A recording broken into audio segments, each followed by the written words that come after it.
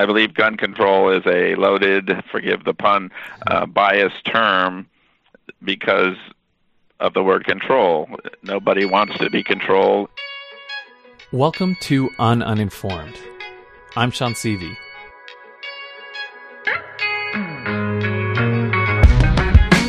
Uninformed helps you in being connected to the world around you so you don't feel dumb around your smart friends. We're talking about the gun debate in America. Joining me to talk about this are two law professors who are on different sides of the gun debate, and they wrote a book together. We're talking to Andrew McClurg, a law professor at the University of Memphis Cecil C. Humphrey School of Law, as well as Brannon Denning, the Associate Dean and Professor of Law at the Cumberland School of Law for Samford University. And we'll be covering guns in 2 episodes. In this episode, we're talking about the benefits and costs of guns, as well as, you guessed it, the Second Amendment. Next episode, we'll talk about some of the solutions to the gun deaths in America. Andrew McClurg and Brannon Denning, welcome to Uninformed. Thank you for having me. It's great to be here.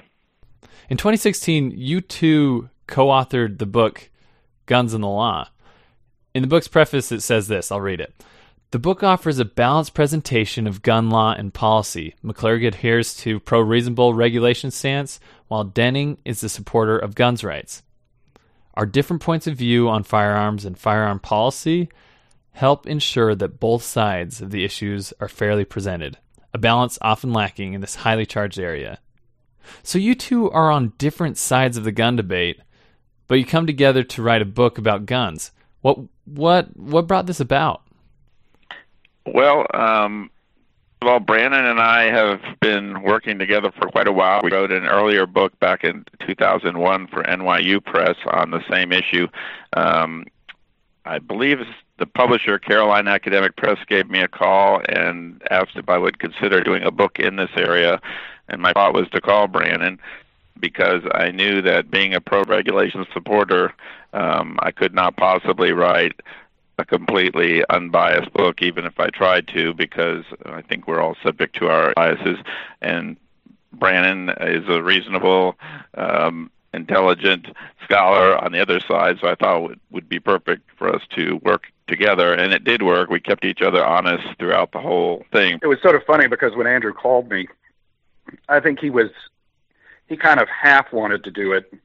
And when he described it to me, I kind of half wanted to do it. And being law professors and bad at math, we thought that meant that, you had 100% enthusiasm for it. And I think what we found out is it was a lot harder than we anticipated. And I sort of had gotten a slow start, but on my chapters. But once I got into it, I remember vividly working very hard 3 years ago, the summer of 2015. And as the book began to take shape, I really got excited about it because I thought that what we were producing was something unique, that it was truly a balanced presentation of the issue. And we cover a lot of different ground in the book. And I learned a lot, writing my chapters and reviewing Andrew's, and it's something I'm very, very proud of. I don't think I will ever want to write a case book from scratch again, but I can sort of check that one off the bucket list. Fantastic. And let me just add one thing to that is, and I don't know if I've even told Brannon this, I just finished teaching a semester of course Guns and the Law using our book for the very first time, and I'm happy to report it really did work well because of the balance and because of the way we tackled the topics and structured the book. Balance is definitely something we don't see in the argument here. Well, and I think as I look back on it, and Andrew, I'm going to teach a course next spring using our book here at Cumberland. Great. And I think as I look back, I think what we were trying to do is almost sort of model a way to talk about the issue without, the vitriol and the kind of ad hominem and the kind of, rhetoric that often accompanies particular debate. And let's talk about the book. I in chapter 1 it talks about the benefits and costs of guns. Let's go into that a little bit. So I guess I'll first address this to Brannon. So briefly, what are some of the benefits of guns, what you feel are really important? Well, I mean, there are lots of answers to that question. I mean, Sure. I have friends who collect them and like to go shoot. I have friends who hunt. Obviously, self-defense is the one that usually sort of comes, to mind. And I think this peculiar American relationship to guns has everything to do with our political culture, and that, that by enshrining, and I know we'll talk about this in a minute, but enshrining the right to keep and bear arms in the Constitution, I think it signals that, unlike sort of the attitude of many sort of European countries where it really represents a completely different relationship between the citizen and the state. So the state does not have a monopoly on instruments of violence, and I think that is, even though people sort of probably don't reflect on it too much, is represents an important kind of American view of freedom. That you don't depend on the state for your safety, that you can, if you choose, take that responsibility on, and not have to wait for the police or whatever. And so I think that those are a number of benefits that sort of get bound up together. Andrew, do you want to kind of address that as well? I agree with the benefits that Brannon listed. I think where we would disagree is on the balance of those benefits against costs, and also the actual evaluation of those benefits in terms of each one. In other words, is the data reliable to support the self-defense claim, et cetera? But I certainly agree with Brannon that those are all viable benefits of guns. Well, let's get into some of the costs. This is the thing that really triggers the debate. What are some of the big costs? Let's just kind of summarize those a little bit. Well, the three big costs obviously are homicides and other intentional shootings, accidents, gun accidents, and way too often overlooked because suicide is stigmatized in our society. Suicides, most gun deaths in America occur because of suicide, not homicide. Given our tremendous advances in trauma care, we tend to overlook non-fatal injuries. So, for example, there may be 10,000 firearm deaths, homicides in America each year, but there's 65,000 other people who get shot each year intentionally but survive. So those are the big costs. Other costs include financial costs. They're hard to measure, but they're estimated to be billions. Law enforcement costs, medical costs, and then there's the intangible costs of living in fear, living in a gun-infested society. I live in Memphis, Tennessee. It has one of the highest gun violence rates in America, and I can tell you that it affects your daily living and your view of life. So I have a question for Brannon. I reached out on Facebook trying to get people's opinions or some questions that I should ask you guys. I've got Hannah Watts. She asks, what is the purpose of having high-caliber weapons available to the public? Bump stocks, assault rifles, etc. I genuinely would like to understand why people want them. And ultimately, is the risk of having guns, and big ones at that, very available, worth even the possibility that dozens of kids might die? Well, I mean, see, part of the problem is that I think that sometimes people who pose questions, and I'm not trying to sound condescending, but what is high caliber? I mean, take a deer rifle. A deer rifle shoots a 30-06 cartridge, incredibly powerful firearm. But even small caliber weapons. I mean, most of the homicides that are committed with handguns. 9mm, 38, 22, all that. So it's hard to answer the question because it just, you get into all sorts of definitional problems. What I will say is that, why do people want to have, guns? I mean, why do people want to have cars that go twice the legal speed limit? I mean, people, I think people want them for a lot of different reasons. Again, hobbyists, people just like guns. They think they're cool. They hunt with them, or they, sport shoot or target shoot. And I think that asking the question, why should people have them or have access to them is sort of, it begs the question a little bit, because the assumption is that gun ownership is somehow aberrant or deviant, as opposed to other quote unquote normal hobbies, which is not much of an answer to the question, but Andrew, take a stab. Well, I would add to that she may not be familiar with the terminology. Brandon's certainly right about caliber not really being the issue. The things modern guns so dangerous is that most of them are semi-automatic, and they're capable of carrying a large amount of ammunition that can be rapidly discharged. To Hannah's credit, she does ask about balancing again that everyone likes guns. Brandon's right, people like guns, but how does that balance against the risk, which is enormous, as we know. And so I think it's obviously a little legitimate question, but it's also a very, very large question, very, very difficult to give short summary answer to. Sure, and especially like in your book, I thought it was interesting how when you were defining different guns, you talked about assault rifles, how it's been, even though people have tried to define it, history is shown that we've had difficult doing that.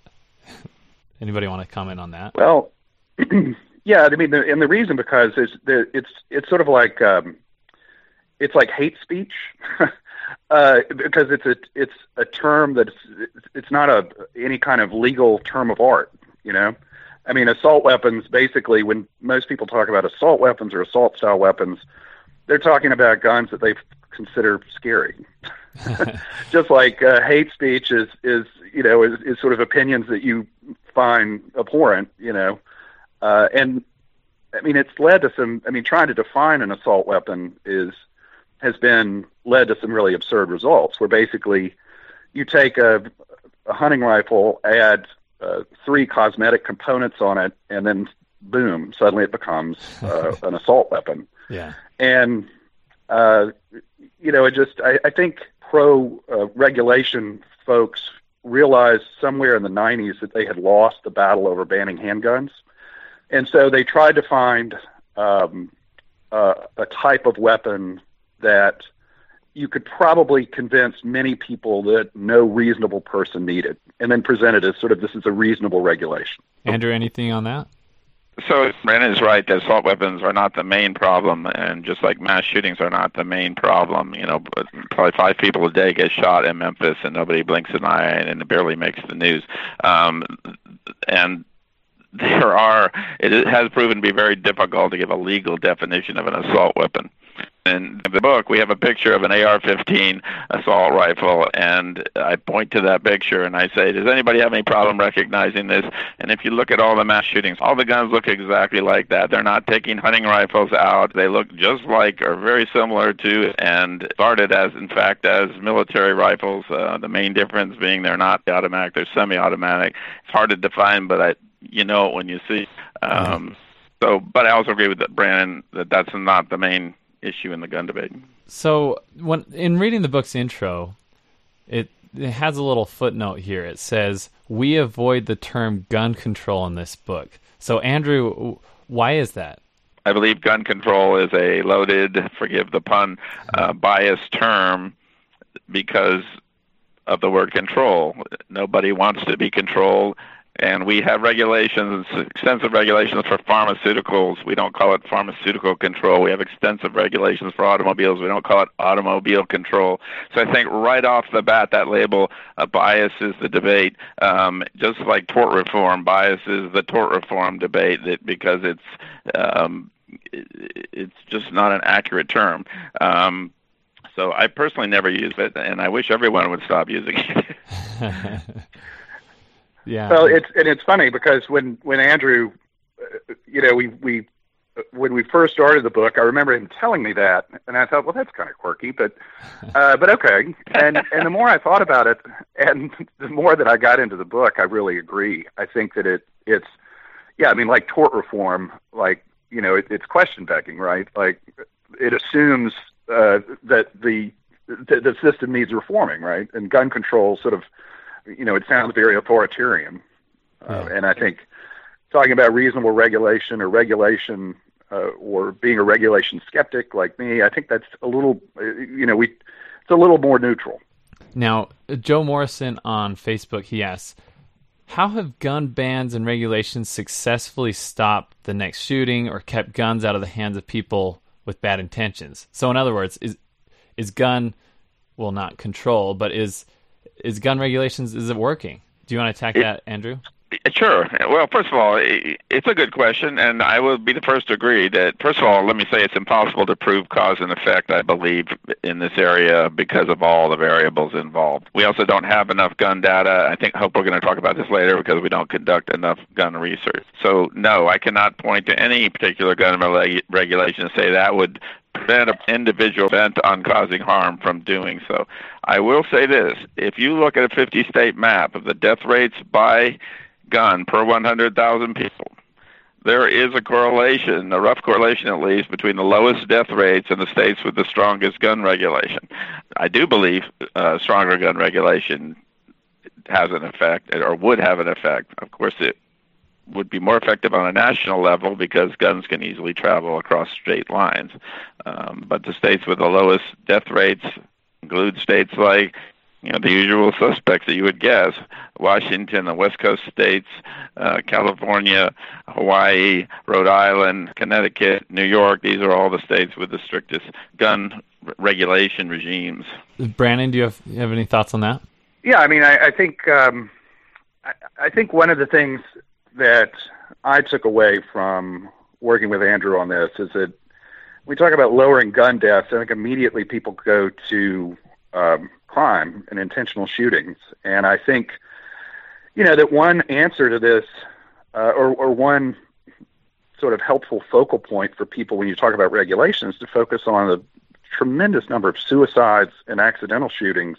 I mean, accidental shootings is a small percentage, but the number of suicides each year, it's staggering. And I think that it often gets overlooked because for some reason we just want to abstract those out.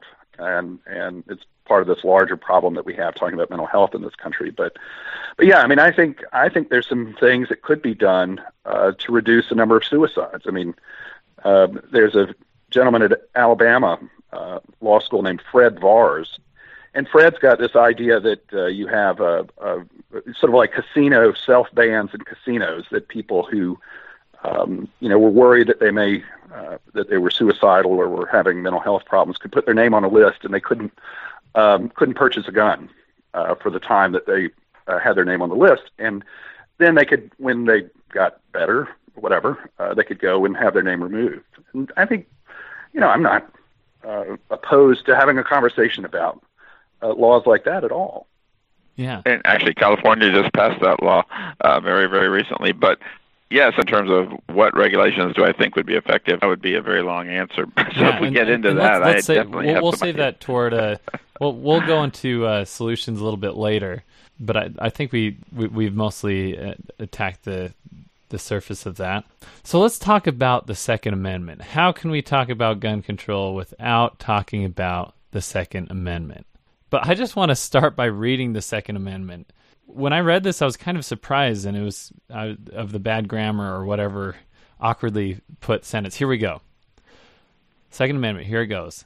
A well-regulated militia, being necessary to the security of a free state, the right of the people to keep and bear arms shall not be infringed. Period. So I've spent a lot of time staring at this sentence and trying to figure out what it means, and I think it's not even a fraction of how much you folks have looked at this and all of the hours spent on this silly run-on sentence that has caused so much debate. And I feel that a lot of people are these days not talking too much about that first clause, the well-regulated militia, and a lot of people are talking about the end part of the right to bear the right of the people to bear arms. So let's talk a little bit about how the Second Amendment could talk about the collective right to bear arms and an individual right. So obviously some of that changed in 2008, and we'll get to that later. But what are some of the arguments that led up to that the argument of individual right and collective right. Brannon, what do you have to say about that? Okay, a couple things. So the two schools of thought, until 2008, the debate had largely centered around these two interpretations. The so-called collective rights interpretation of the Second Amendment would read the amendment to do no more than to protect the right of states to have an armed militia. And militia, by the way, had a very different meaning in the 18th century than it does now. Now, I think when people think of the militia, they think of the National Guard, which isn't correct. The framers would have seen the militia as a much broader cross-section of free white males ages 17, 18 up into the 40s. And this was the body of people. Can I just stop Brannon there because he went past that fairly quickly. One thing is clear, that the militia consisted of white, non-slave males, no women, no African Americans.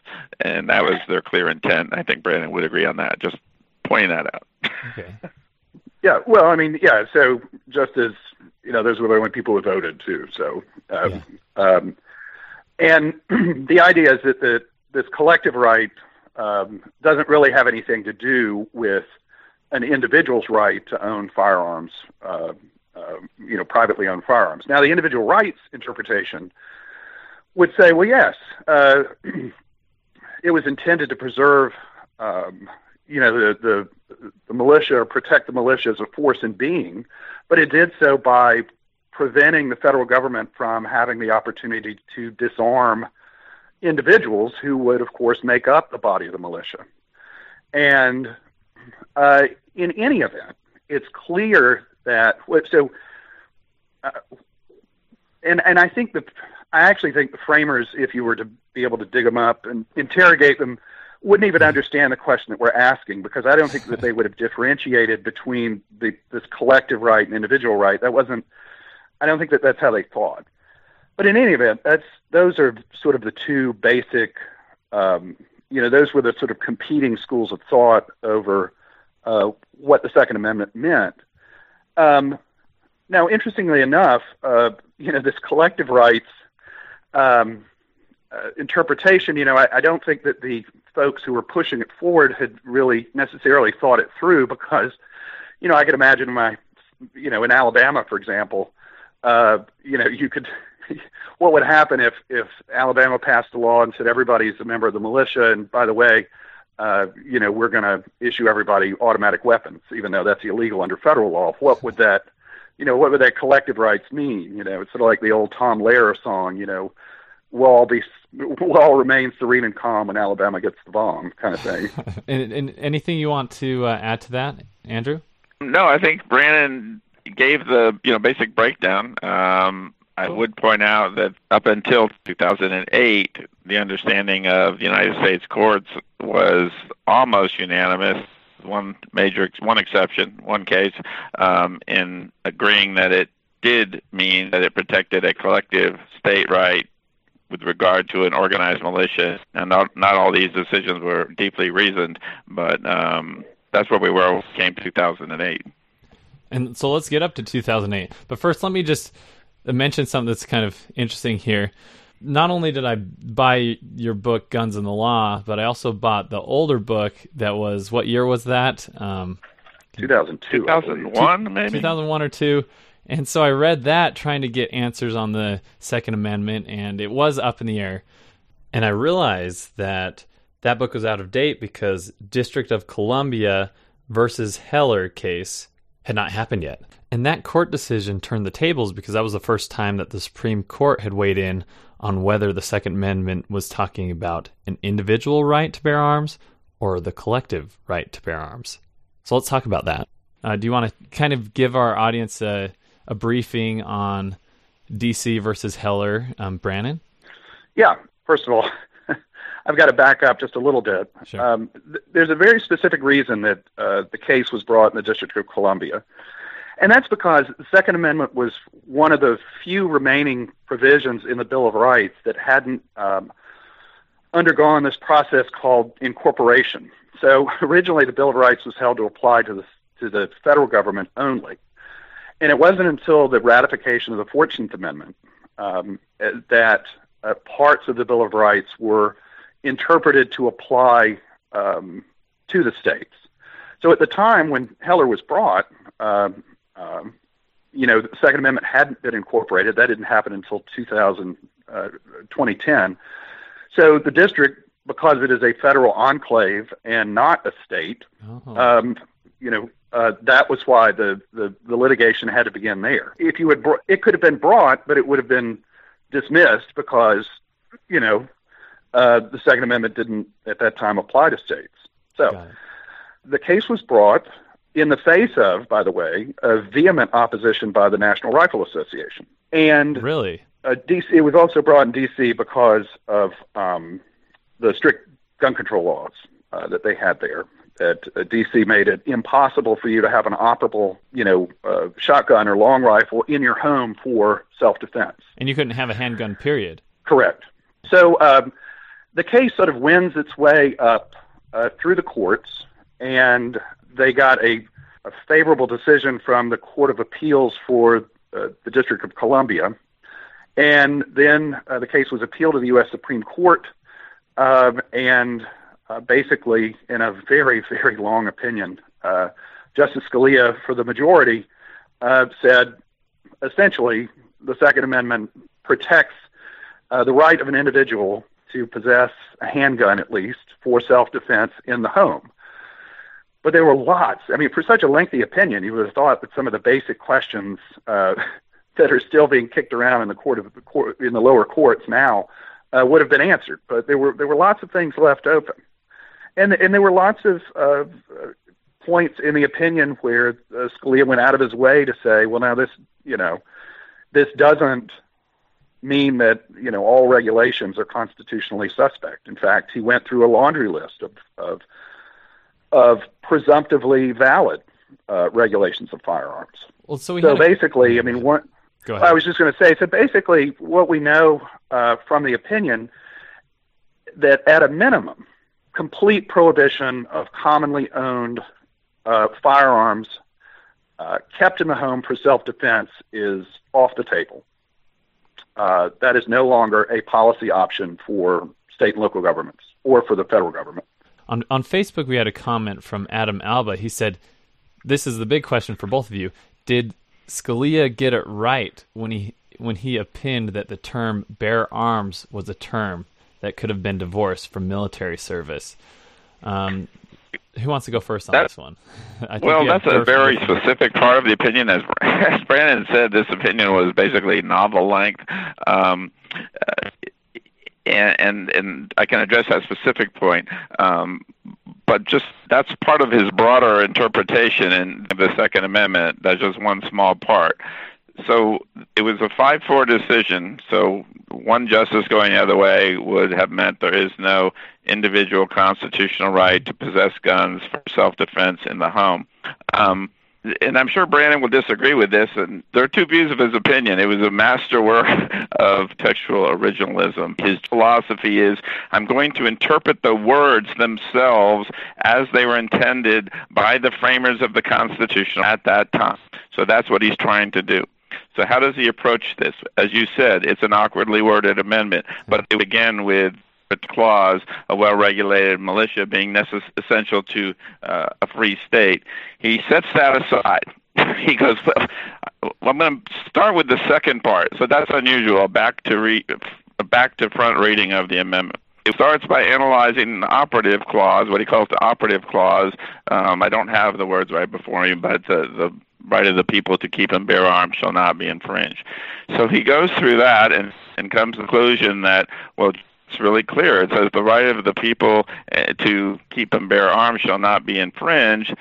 And essentially goes back and says, therefore, this militia clause doesn't mean anything.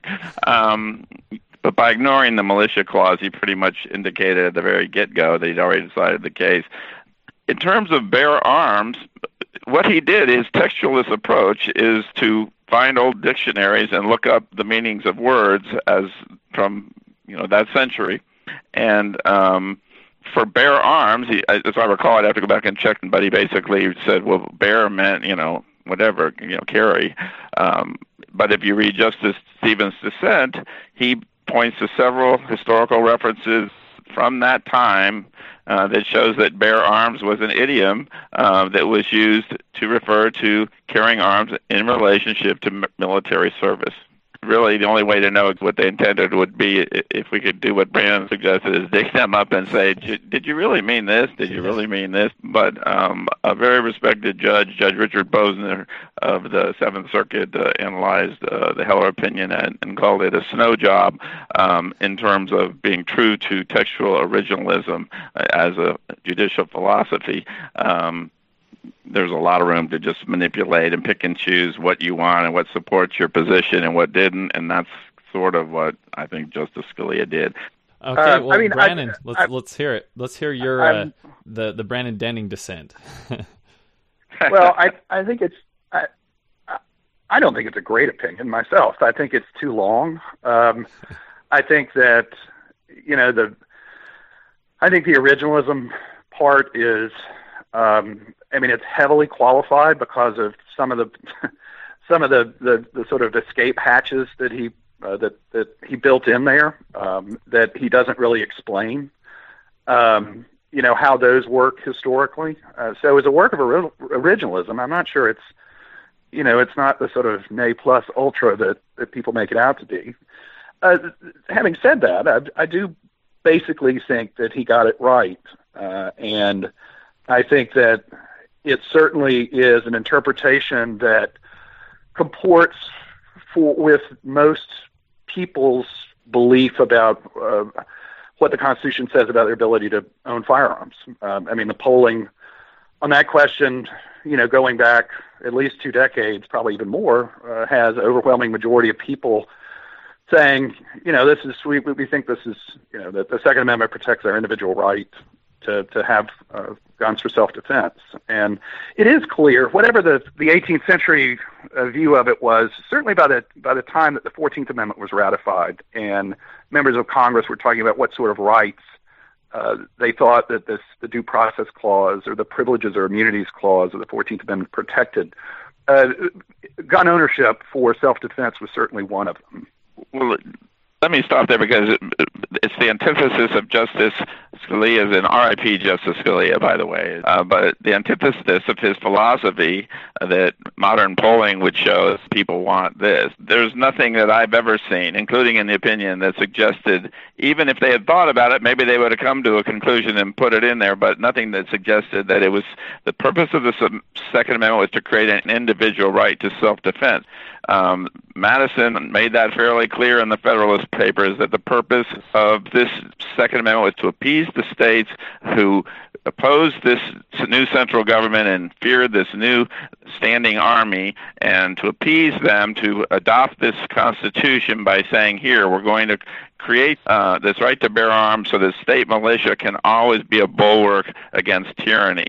And there's nothing in there that suggests, and it was also our purpose to protect an individual right to self-defense. So again, if we're really just looking at the textual originalist interpretation of it, as opposed to what most people think or what most people would want, or even what a poll would have shown back then, which probably would agree with what Brandon's saying now, that, well, heck yes, I have a right to keep my musket for self-defense. That's not really answering the question of whether that's what was intended in passing the Second Amendment. Obviously, that's not the way I read the history.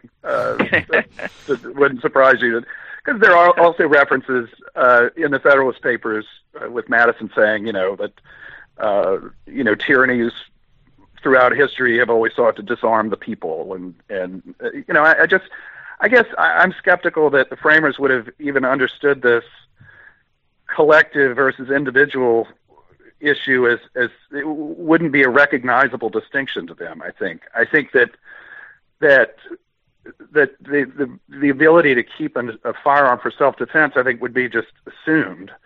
And so the real question was, well, if you have the individual right to protect your family as self-defense, then, they sort of would reason, the 18th century mind sometimes would reason so that the that this right of collective self-defense writ large was, just simply a scaling up of that individual right to self-defense, and would occur through the instrument of the militia, comprised of individuals, showing up with their privately owned arms.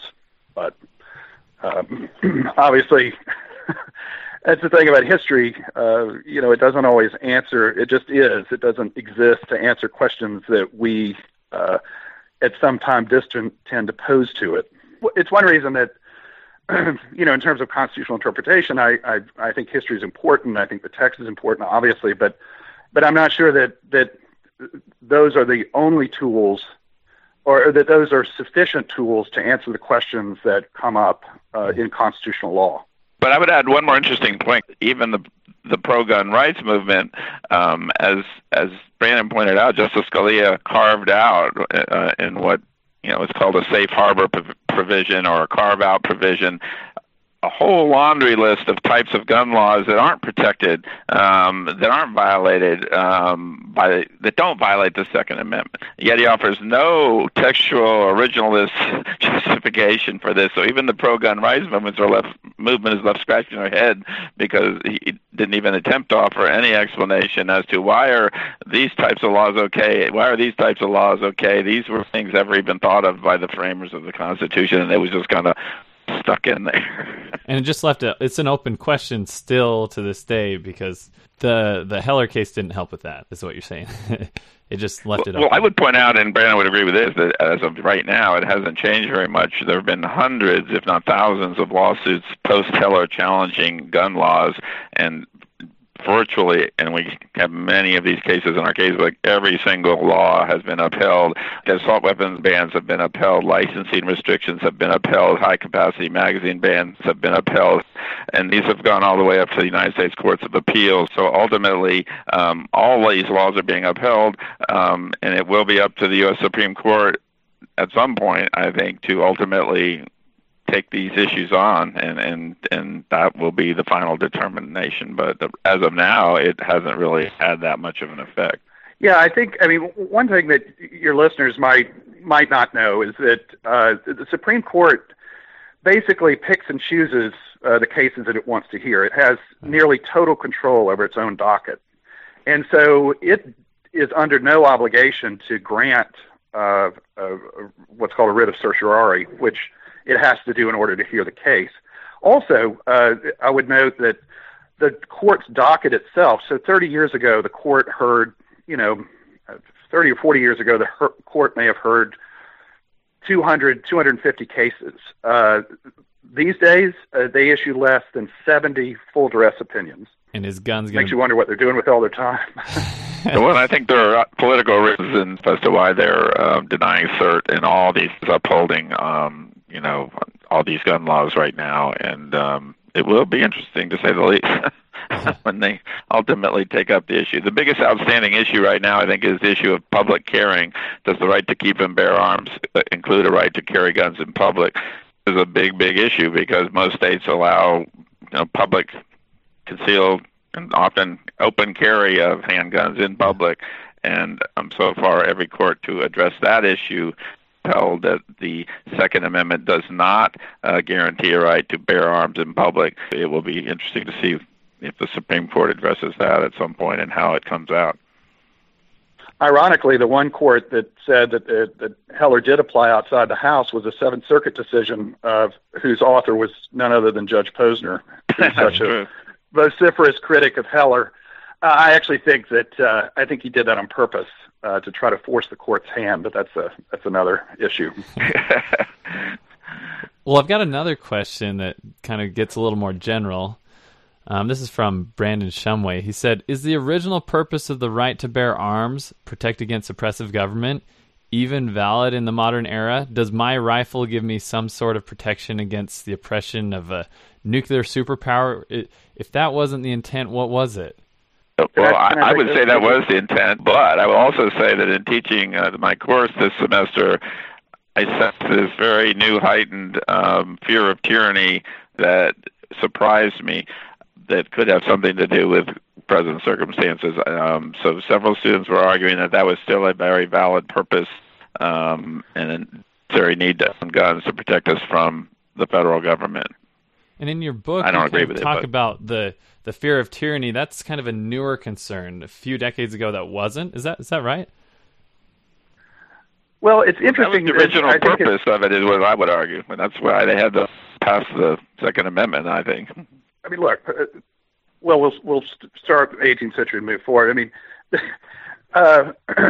yeah. I mean, the framers, the American Revolution was sort of skippered by men who had really internalized a lot of the political philosophy that was coming out of England in the late 17th and early 18th centuries, around the time of the Glorious Revolution and the overthrow of the Stuarts and all that. And they almost learned it too well because they were hypersensitive to any incursions on what they considered to be their rights as Englishmen. And, I mean, one might almost describe them as being a little bit paranoid because they literally thought that the English were trying to enslave them. And so they were going to be very suspicious of any kind of centralized government that posed that kind of threat to liberty.